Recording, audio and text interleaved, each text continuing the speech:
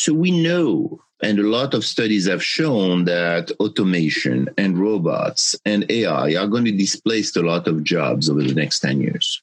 Some people even think that 25 to 30% of the jobs on the planet are going to be disrupted by the introduction of those technologies. In some areas, we're already seeing that.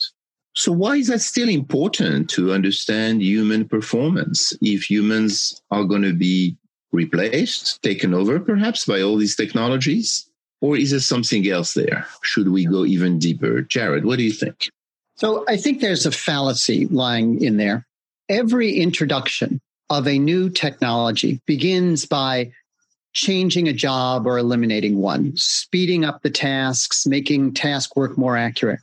But the really significant technologies, right? Think of the weapons of war, think of medical discovery and invention.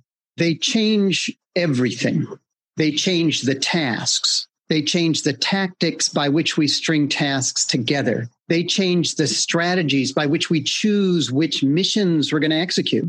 So we have to think larger than simply displacing individual jobs. We have to be able to look at an incredibly dynamic future in which there are new jobs, new missions, and figure out what we can do with that to enrich human life. So you're saying that it's not really about elimination, but rather transformation. Yes. And that transformation forces us to double down, in a sense, in our understanding of human cognition, human performance, because it's going to be transformed by those very technologies that we introduce. It's almost like the introduction of the car, for example, or the introduction of the airplane eliminated a bunch of things, but primarily created new jobs and transformed old jobs into something else. Do you agree, Adam?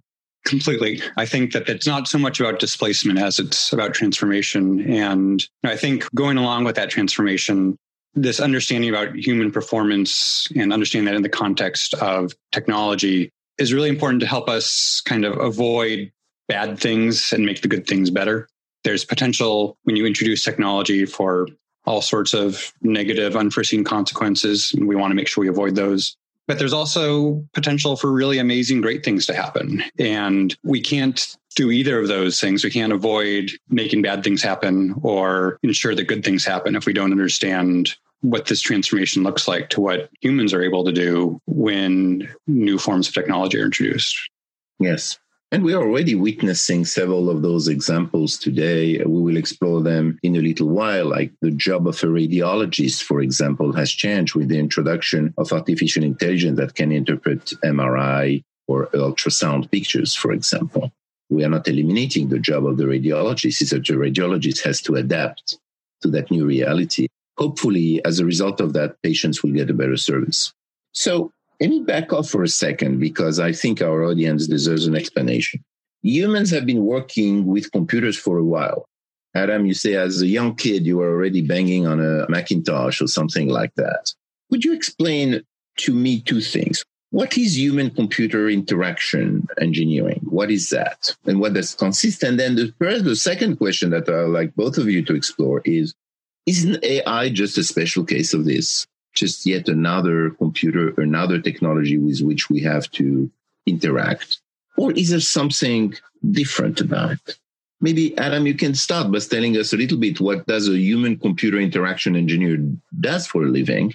And then maybe the two of you can explore that. Is AI exceptional? Sure. So a human-computer interaction engineer fundamentally looks at what should the interaction between a person and the machine look like, a computer broadly construed. Because these days, what a computer isn't just a box sitting on a desk, but it's a tiny little box in your pocket, or it's a refrigerator. Fundamentally, we want to say, what are ways to make that work well? What are ways that can let us do things we weren't able to do before? Part of that is user interface design. What should buttons look like? How should things be laid out? But part of that is also what different types of interaction might you have. And so a kind of a great example of that is kind of the touch-based devices that we're all familiar with these days with smartphones and tablets and things like that. Years before those came out, say, 5 years, a decade before those came out, computer interaction engineers were designing bigger tables to study how you might do things with touch. Like the idea of pinch to zoom is something that showed up in kind of that research field years before you saw it happen on an iPhone. And that's kind of trying to understand and invent the future of what those interactions look like. And we know what happened when this is not well designed, when that interaction is left to random acts or improvisation. We are witnessing many accidents, many industrial accidents, sometimes very fatal accidents that happen when that interaction is not well engineered. But Jared, perhaps based upon this notion that there is a discipline that deals with how do we use a computer as a tool, how do we engineer the interface so the intent of the human is well understood by the machine and the machine actions are well understood by the human. But when we introduce AI into that machine, artificial intelligence, is there a paradigm shift here or just an extension? I think there's a paradigm shift. I think that AI is qualitatively different from most computing systems and certainly most mechanical systems that we use now. And it's different in two ways. First, it's enormously more complex internally. And second, it has the potential, which is sometimes realized, to change over time, to learn new behaviors from its experience. So, this has a couple of effects. It makes it harder for humans to predict how AI will react in a given circumstance because we don't understand the AI's reasoning. We don't even understand its perception often. Additionally, current AI, at least, is quite fragile. We have all seen the examples of putting a piece of duct tape onto a stop sign and suddenly the AI can't identify what that object is. Yet in human teams, we put immense value on the reliability of our teammates, that they be competent, right? They not fail when the stop sign has a piece of duct tape on it, and that their behavior be fairly predictable. These are exactly the attributes in which there's weakness in AI, and yet there's huge potential there, right? Such that it's really in a different domain from classic computing systems. We'll explore that notion of trust and reliance on a teammate, and certainly the metaphor that is sometimes disputed in our field of the team, the AI as a teammate. And primarily because I want to expose this notion that the artificial intelligence, unlike other machines that may be very fast or can accomplish many tasks, AI can actually learn and learn from working with a human and change as a result. Adam, can you tell me about a recent project in which you are trying to do exactly that, what Jared is saying, combining kind of the human expertise with artificial intelligence, computational power, and any insight you could provide to our audience about what you're learning so far? What is hard in that new engineering, in a sense? An interesting example is on a project that I get to be a part of. It's a project for the DARPA agency, like that we mentioned earlier. But it's looking at trying to identify software vulnerabilities. So this is the idea that, we've all seen all sorts of hacks that happen out in the world, things, software where there's some weakness. You have to update your phone once a week to prevent some vulnerability that was found in the software. And it's a really hard thing to do, to find where those vulnerabilities exist. And so what we're trying to do is to say, are there ways that we can bring together AI-based methods to look for these vulnerabilities, both kind of human experts that know a lot about this, but also human novices that may know something about maybe computer programming or might know about different aspects of technology, but aren't hackers. Those human experts are what? What kind of expertise do they have? They have experts, so what do they do? They spend their life looking for software vulnerabilities. Major companies like Apple or Microsoft will hire companies to say, find vulnerabilities in our software. And so there are people that know things like, here's common ways that a software engineer might make a flaw in a system, and we can look for places where those might occur. Or here's kind of a recently introduced vulnerability that someone discovered, and we can look for variations on that. So their job is to kind of keep track of what are common vulnerabilities, what are new things that have existed, and what, just as from a very practitioner perspective, what are the tools they can use to look for these things? How can they be looking at things like computer memory addresses to say, is there something here that might let me cause some trouble? So we're trying to say what that process I just described, those people, that's a very time consuming. It's also a very specialized skill that isn't well distributed. And so as more and more software gets created, less and less of that software has that process applied to it. And so we need to be able to scale that. At that point, the AI can help, or the AI can replace that need for very fast reaction or very complex insight into those systems?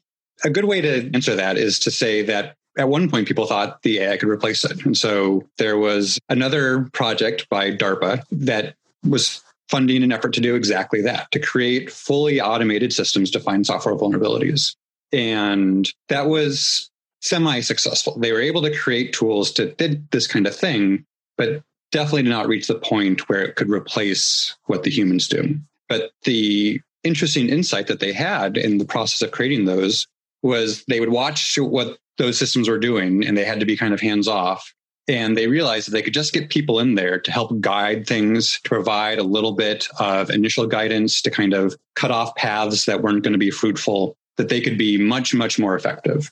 In this project, we're trying to figure out how can we do that? How can we incorporate this insight from experts? How can we find things where someone that has less experience but has human insight might be able to look at something? Let's say, right, you might be able to look at some image output and see whether something looks correct or not, which might be hard for an automated system to do without the right context, but a human might be able to pick that up very quickly. And so one of the nice insights from this is how can we design this human AI system to bring in input from multiple different things, multiple different people that have different skill levels, multiple different artificial intelligence systems that might have different strengths and weaknesses, and bring that all together. Thank you, Adam. Jared, this is an example, I think, of what you said earlier, where by the job of that cyber defender, of that vulnerability specialist has changed from these very tedious looking at enormous system and looking at small vulnerability to one of a guide that lets the AI look at those tedious, extremely complex systems and guide the AI here and there. So that's a job transformation, isn't it? I think it is. And in some sense, that work is quite similar to work that we're conducting on the test and evaluation team for another program, in which the goal is to build AI that detects deep fakes. A deep fake is a piece of text, a photo, a video, a piece of audio, a blend of all of them that is either generated by AI or perhaps elegantly edited with machine help. In the worst case, these may be designed to influence an election, a stock market decision. And so, you can look at this challenge in Semaphore in two ways. One is simply building machinery which throws up a stoplight. This is a fake. This is not a fake. This is legitimate, right? Or you can look at it as changing the task, right? Finding some way, as Adam said, to prioritize for an overworked analyst what to look at, but more deeply giving them opportunity to infer the intent of those fakes, maybe even aid them in making that inference about whether this fake is evil or comical from the onion, an accident. This is the deep qualitative issue that analysts don't have time or energy to address. And it's what the AI will give them time to do. And the AI must also help with that. Well, and I hope they will succeed, because certainly society, with this extraordinary amount of information we are asked to absorb today, doesn't let the user or the consumer of that information really easily distinguish between what is real and what is fake.